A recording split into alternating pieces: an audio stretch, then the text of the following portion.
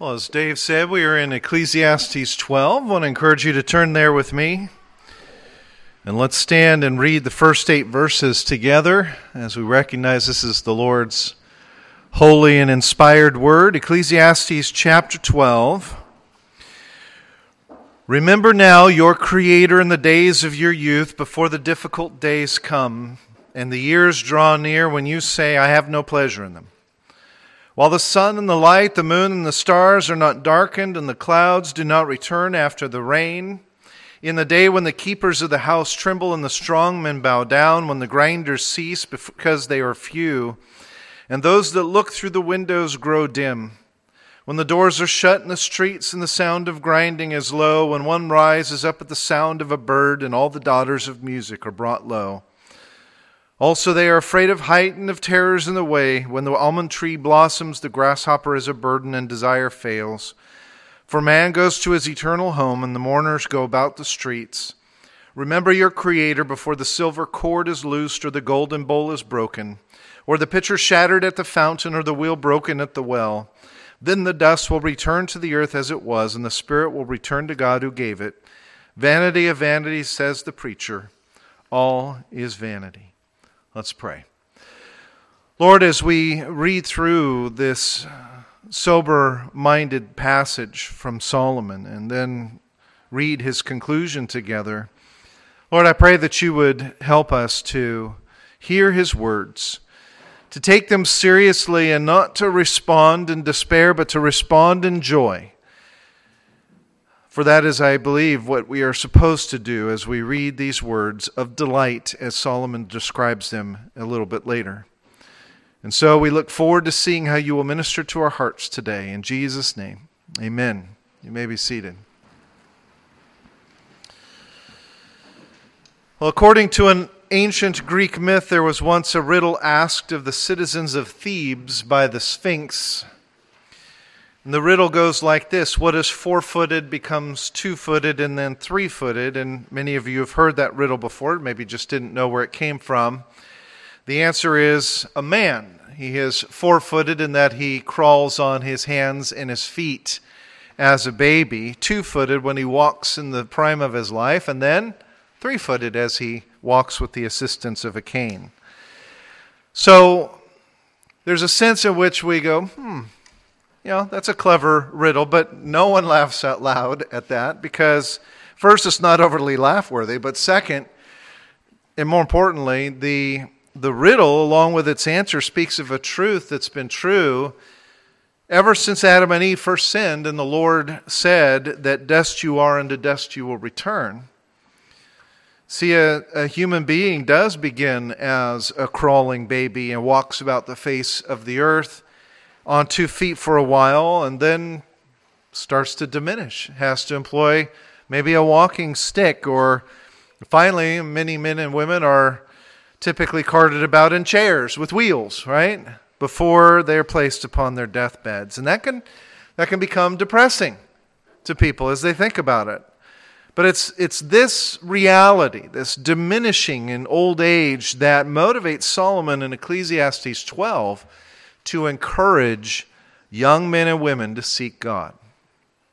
So let's look at the last verses, actually, of chapter 11, specifically verses 9 and 10, and see what leads into this chapter. Solomon says, Rejoice, O young man, in your youth, and let your heart cheer you in the days of your youth. Walk in the ways of your heart and in the sight of your eyes. But know that for all these God will bring you into judgment. Therefore, remove sorrow from your heart and put away evil from your flesh, for childhood and youth are vanity. And that comment continues right into verse 1 of chapter 12, which reads, Remember now your Creator in the days of your youth, before the difficult days come and the years draw near when you say, I have no pleasure in them. It's clear that this appeal is to young people to think carefully about their Creator, not merely to remember that He's there. The thought is, recall His presence daily. Live in a relationship with Him. Look to discover the greatness and glories of God while you are young. And we'll come back to that thought in just a moment, but first I want to read the verses that follow, because these define what Solomon has already suggested is the reason for thinking about and relating to God while we are young. Namely, he says, difficult days are coming. And those difficult days are described in verses 2 to 8 in this vivid and beautiful imagery that describes the aging process. Let's look at this closely. In verse 2, while the sun and the light and the moon and the stars are not darkened and the clouds return after the rain. This is referring to that fading of the mental powers we all face as we grow older. When you're young, life seems to stretch endlessly before you, but as we live day by day, life seems to speed by suddenly more and more rapidly. And in the end, it's so brief. And someone once said, just as the time that your face starts to clear up, your mind begins to go. And that's how brief life seems to be. And those mental faculties are described in terms of light. The mind with its power of reasoning, the memory of imagination, all of that starts to dim like the fading of the light of the sun. And that reasoning power of the brain, perhaps the greatest gift God has given us, begins to lose its ability, and that memory starts to fade. An older comedian once joked, there are three things that indicate the onset of old age. The first is losing memory, and I can't remember the other two. Well, that's what this verse is describing. And it's a common joke because it's so prevalent amongst the aged. So, the clouds returning after the rain. This is a reference to this kind of second childhood of senility that comes on in old age. The sun shines brightly for a time between storms, but the clouds set in again. And then Solomon speaks of the day when the keepers of the house tremble. And perhaps you have already guessed what that would be, the keepers of the house. These are the hands by which we defend ourselves when we're attacked, or by which we steady ourselves. They are so useful to maintaining the body and maintaining the balance to begin to shake and tremble as old age comes on. The strong men are the legs. They start to bow down. It's a reference to these strongest parts of the body that also begin to shake and diminish. As you know, many of your parents or your grandparents or even you are starting to take shorter steps, sometimes having difficulty walking. And then Solomon speaks of the grinders. Now that you know the metaphors are all about old age, what are the grinders? Well, there are the teeth. The grinders cease because they are few. That needs no interpretation for those who are losing teeth. Meal times prolonged because it takes so long to get bites of food down, right, and chewed with those few remaining grinders. And then those that look through the windows, what would that be? That would be the eyesight. The eyes look through the windows, grow dim, so we start to have a loss of our eyesight as cataracts form, as various eye problems develop. Almost all of us certainly lose the ability to read close up without glasses. My solution is to buy bigger and bigger and bigger and bigger monitors each time, and then you've seen the monitors on my desk. You're going, wow, it's like a big screen television. Well, it's so that I can see it. The doors are shut in the streets is a vivid picture of what happens as the teeth fall out. The doors of the face, which are the lips, they fall in, and one begins to mouth everything. And when that happens, the doors to the street that were once open frequently in speech are more frequently shut. And consequently, the sound of grinding is low. It's a logical connection with those shut doors, since lost teeth no longer make chewing sounds. Of course, Ecclesiastes is in a day before dentures and so on. And so they had to gum their food, and the result was silent eating. And then one rises up at the sound of a bird. I've noticed in the mornings that as time passes, I'm increasingly sensitive to morning sounds. When I was young, I could sleep through anything. But now the sound of Hope and Caleb moving around in the living room, or the birds chirping outside, those awaken me, and I hear it. It just becomes even more that case. And yet, at the same time, Solomon says, all the daughters of music are brought low. So you may wake up at the slightest thing, and yet you're having trouble hearing other things, right? And it's a frustration. Then there is a word on the increasing fears brought on by older age. They're afraid of heights and of terrors in the way. I was at a memorial service on Friday, and right after the service, as we were exiting the church, we waited for an older woman. It was only like this, 3 steps down, and yet that was a huge obstacle, as it sometimes is in our older years, and we had to wait as she was set into one of those electric chairs that are on the railings and lowered down those 3 steps. Her footing was unsure, right? My grandfather, who's still alive in his 90s, never leaves his house anymore due to the difficulty of getting around. And then that says next, the almond tree blossoms. This is a reference to the white flowers of the almond tree. And it's therefore the reference to the white flowers of the hair that is turned white with age. And then I never understood until recent years what was meant by the grasshopper drags itself along. But having often awakened in the morning and finding myself stiff, I understand this more. I still have a lot of years ahead of me, Lord willing, but I can imagine that as the decades pass, and the body grows stiffer, so that the final years are marked by sometimes feeble steps, which parallel that grasshopper dragging itself along.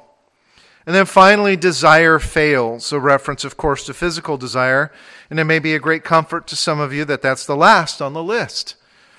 So I want to acknowledge the fact that modern technology has helped solve many of these problems. Wigs can be bought as the hair falls out, or dentures when the teeth fall out, and we can have cataract surgeries, and glasses can be fit for eye problems, and artificial legs and arms and hands and wheelchairs, and those are all great devices. But Solomon's point is important. God has appointed that we all die physically. And in frankness and openness, he writes that man goes to his eternal home through this valley, through the grave. And it's a fitting end to Solomon's examination of what David was calling that vapor or that vanity of earthly existence. He says, so remember your Creator before the silver cord is loosed. You know what that is now, right? That's a metaphor for death. The end of life, the silver cord is loosed, the golden bowl is broken, or the pitcher shattered at the fountain, or the wheel broken at the well. Seek God before you die. But more importantly, seek God in your youth. Why? We have to understand the answer to that simple question today, or we will miss the point of this entire book. So, young men and women especially, please hear Solomon. Why does he emphasize seeking God in your youth? Is he just saying that we better enjoy God right now while we can because we're going to become like those stereotypical grumpy old men and women portrayed in sitcoms and movies? So we better enjoy Him now? Is that what he's saying? No, he's not. Ecclesiastes has been teaching us to live life shaped by the awareness of death and the vanity of trying to pursue the world's values. So being realistic about our death will invigorate our present life. As one author writes, having one foot in the grave is the way to plant the other foot on the path of life. If you go back to that chapter 11, verse 9 and read it again, let that word rejoice jump out at you from the page. Rejoice, O young man, in your youth, and let your heart cheer you in the days of your youth. Walk in the ways of your heart and the sight of your eyes. This isn't just an encouragement. This is a command. Rejoice, O young man. Rejoice, young woman. Let your heart cheer you. That phrase doesn't just mean put on a happy face. It means let right desires, right attitudes bring you joy, cheer you up in the midst of realizing the vanity of life. To walk in the ways of the heart and the sight of the eyes does not mean to just pursue fleshly desires. Solomon has spent way too much time in Ecclesiastes and Proverbs for us to draw that conclusion. In chapter 11, verse 10, he reminds us we'll be held to account for what we do. So that's a sobering warning to pursue the right things, even as he says, walk in the ways of your heart. But I want you to not miss the fact that God commands you and me to rejoice, to be cheerful, to be joyful. Maybe it will help to hear Moses in Deuteronomy 28:47. They're on the verge of entering the promised land in that chapter. And Moses tells the people of Israel that the curses of the covenant will come upon them. And you might expect the reason for them coming upon them to then be if you don't obey all these things. And certainly there was that part. But listen to what he says. The curses of the covenant will come upon you if you do not serve the Lord your God with joyfulness and gladness of heart because of the abundance of all things. We're told in earlier chapters in Ecclesiastes to delight in simple things. But that was not meant to imply that God doles out just a few really basic delights. You know, he lets you get married and he gives you a job. But in the meantime, the world is tempting you with 1,000 other things that are more seemingly that you would enjoy more. But you only get these little things and you have to settle with that from God. That's not what God does. Instead, he has blessed us with abundance. And he commands us to rejoice in those things with this heart of gratitude. Author Douglas Jones argues that Christian cultures have failed throughout church history, not primarily because of insufficient theological education or poor doctrine or inadequate evangelism or weak leadership, but he says because of a lack of joy. He writes that the more joyful we are, the more like God we are. He says the broad Christian community has many, many books on joy, but few of them appear to grasp its weight. They tend to talk rather stoically about how we feel pleasure in the midst of dysfunctional relationships. But joy is not a marginal psychological trait. It is the center of the universe, he says. The center of the universe. And then he concludes, how is it that for the last many centuries, Christendom can write creeds, can write theological tomes that don't tell us this simple point? Why haven't we had giant church councils on the nature of joy or different schools of thought that wrestle over the intricacies of joy? And I agree with those questions and thoughts. I think that is why Moses says that the curses of God come upon the people if they do not rejoice in the abundance of God. And the reason is this, that to not live gladly, joyfully, and drink deeply from God's abundant goodness is sin.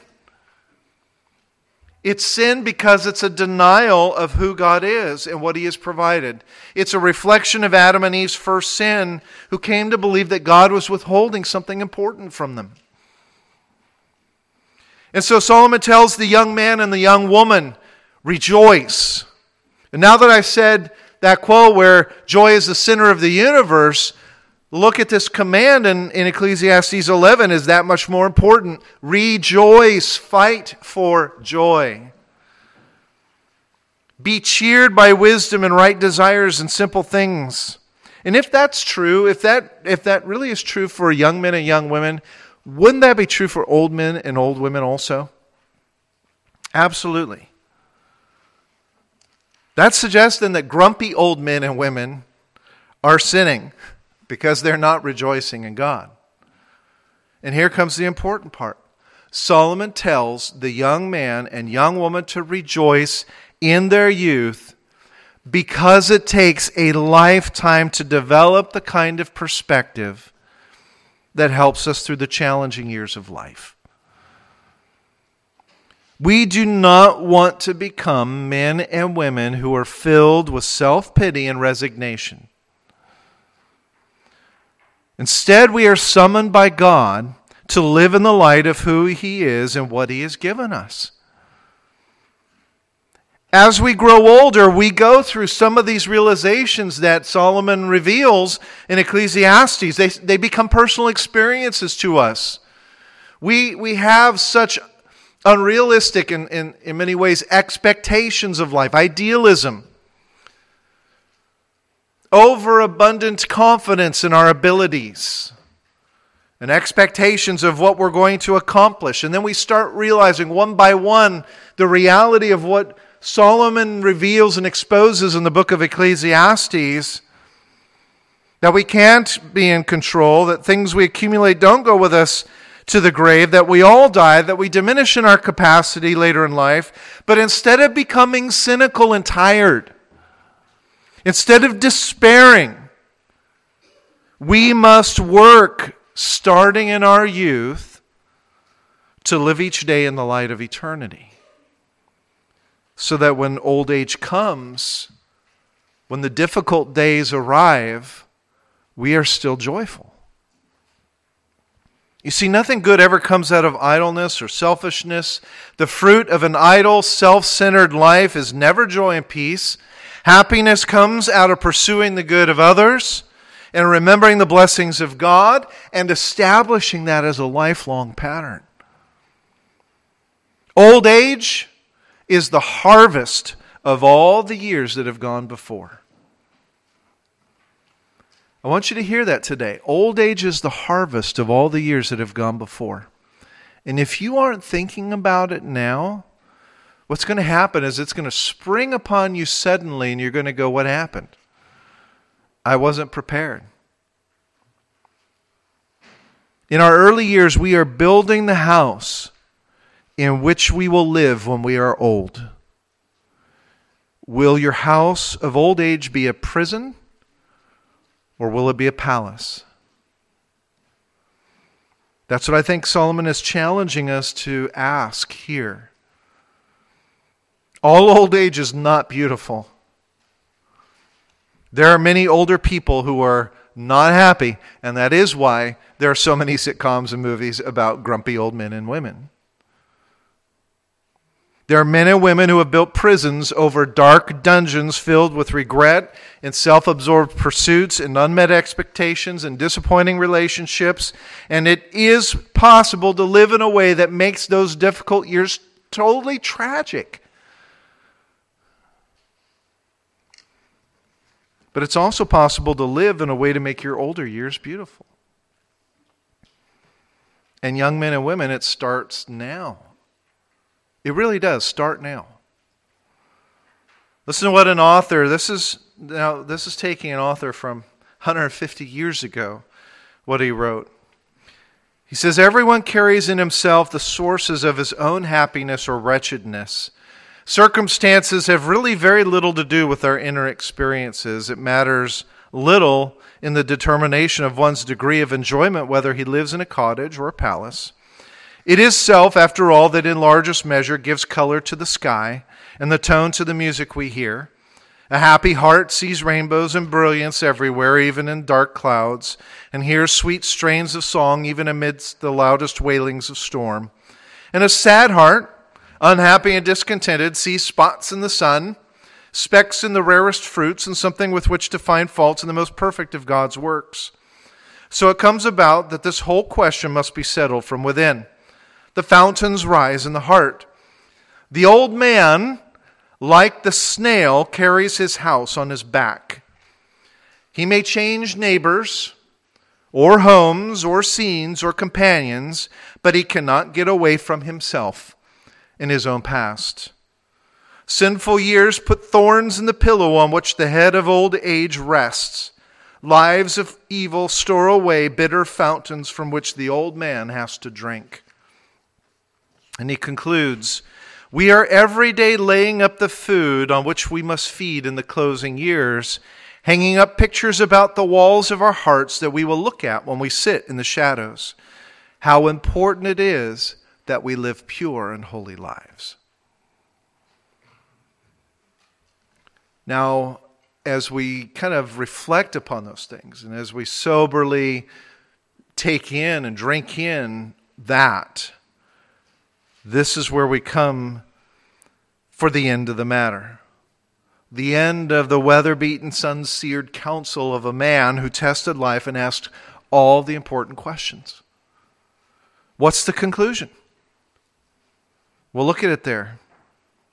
And moreover, because the preacher was wise, he still taught the people knowledge. Yes, he pondered and sought out and set in order many proverbs. He sought to find acceptable words, and what was written was upright, words of truth. Stop there for a moment. A lot of people do treat Ecclesiastes as a book of a jaded, cynical, and disappointed man, but that's not what verse 10 says. The Hebrew might better be translated as, because the preacher, Solomon, sought to find delightful words. The word there is delightful. He ended up writing words of truth.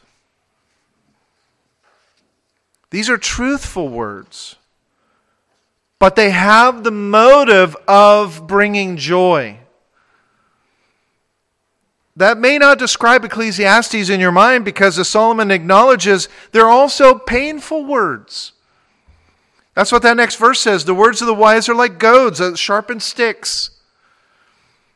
And the words of scholars are like well-driven nails given by one shepherd. Further, my son, be admonished by these.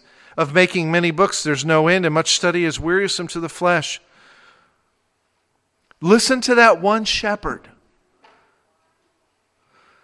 We don't need to read 10,000 books. He has wisdom for us. And the wisdom can at times be like that sharpened stick that is meant to keep you on the path of life. It's painful at times, and yet it brings a good result. And so we read, let us hear the conclusion of the whole matter. And this is where the drumsticks start to beat on the drum, right? The drum roll comes up. Work through 12 chapters for this. Boom. Fear God and keep His commandments, for this is man's all. For God will bring every work into judgment, including every secret thing, whether good or evil. Now, he started Ecclesiastes with saying that everything under the sun is vanity. And that is true. Without putting God into the equation of life, everything is meaningless. But if there is God, and if He will bring everything into judgment, as we just read, listen to this, then everything matters. Everything good, everything evil, everything hidden, everything plainly visible, everything matters. Don't read that famous quote, which is always pulled out of Ecclesiastes, vanity of vanities, all is vanity, and think that that is the fitting description, summary of the book. Vanity of vanities is meant to set us up for this conclusion, that everything matters and is significant. Because there is a God in heaven who rules the world. There is a life to come after this life. And one day the dead will be raised, and every person who's ever lived will stand before God for judgment. And there it will matter how you've used your time, whether you wasted it on vain things or in the eternal kingdom. It will matter what you did with your bodies, what you did with your money. Whether you obeyed your mother and father will matter. What you did for a 2-year-old will matter. What you said about someone else's performance will matter. What you said about yourself in a boast, or the selfless sacrifice that you gave, or the hurtful gossip, it will all matter. And what matters most of all is what you do with Jesus Christ. Paul quotes Solomon's words in Romans 2:16 when he writes, "On that day, God will judge the secrets of men by Christ Jesus." So the living God who sits on the throne says, I know that life is challenging. You live in a world that is under the curse. You live in a world that I've set into place, and you weren't meant to be the center of it. You can't control it. I make all things beautiful in their time. I have a purpose, but that purpose sometimes stretches way beyond your life or your children's lives or your grandchildren's lives. And I know that it can be troubling because of sin. But I am making all things new. And even when your body begins to shut down, it is a preparation of you for eternity so that you don't become so anchored, so tied to the things of this life that you aren't ready for home in heaven. There is the refreshing thought that God restores and refreshes everything. Not everyone believes that, of course. In fact, 2 Peter 3:4 says that some people deny the coming judgment, the final salvation, because they think all things are continuing as they were from the beginning of creation. And what they say sounds a lot like Solomon in Ecclesiastes when he says there's nothing new under the sun. But while we acknowledge that truth in sober-mindedness, and we don't hold on too tightly to the things under the sun, we remember that there is one who is above the sun, who is the Son, S-O-N. And one day our restless ears and our roving eyes will be fully and finally satisfied when we see Jesus Christ and hear the sound of His glorious worship. For what no eye has seen, nor ear has heard, nor heart of a man has imagined, this is what God has prepared for those who love Him. And all of that brings us back to the question Solomon asked at the very beginning of the book. What does man gain by all the toil with which he toils under the sun? Jesus asks in Matthew 16, what will it profit a man if he gains the whole world and yet forfeits his soul? And now we know the answer. The conclusion of the matter. Only Christ can make any life, young or old, beautiful or joyful. Only He can cure our restless fever for self-significance and give quiet to our souls. To have a peaceful and blessed end of life, we must live it now in Christ. Don't put it off. Live now for Him. Hear what Solomon has told us, all these chapters. The more earth's joys fail, especially at old age, the nearer and more satisfying the comforts come, if we have trained ourselves to look in the right place all the days of our youth. May that inspire especially you young men and women today to think seriously about what your delight is, what drives your life, and what you're living for. Let's pray. Lord, we thank You for this book of Ecclesiastes, this book in which we learn that everything matters because You know all things. You will hold all things to account. And we will one day come before You, and therefore we must fear God. We must obey Your commands, but we must rejoice at the same time. It's one of the great commands You've given us. Help us to think of these things, to enjoy the simplicity of what You've provided for us, and not to get caught up and entrenched in the world. I pray for our young men and our young women especially. Lord, that You would give them minds and hearts that are focused on You and Your ways. And Lord, prepare them that they may be older men and older women one day of such saintly character and joy, even as we read about with John Owen, that the gospel goes out by their example. And it's in Jesus' name I pray. Amen.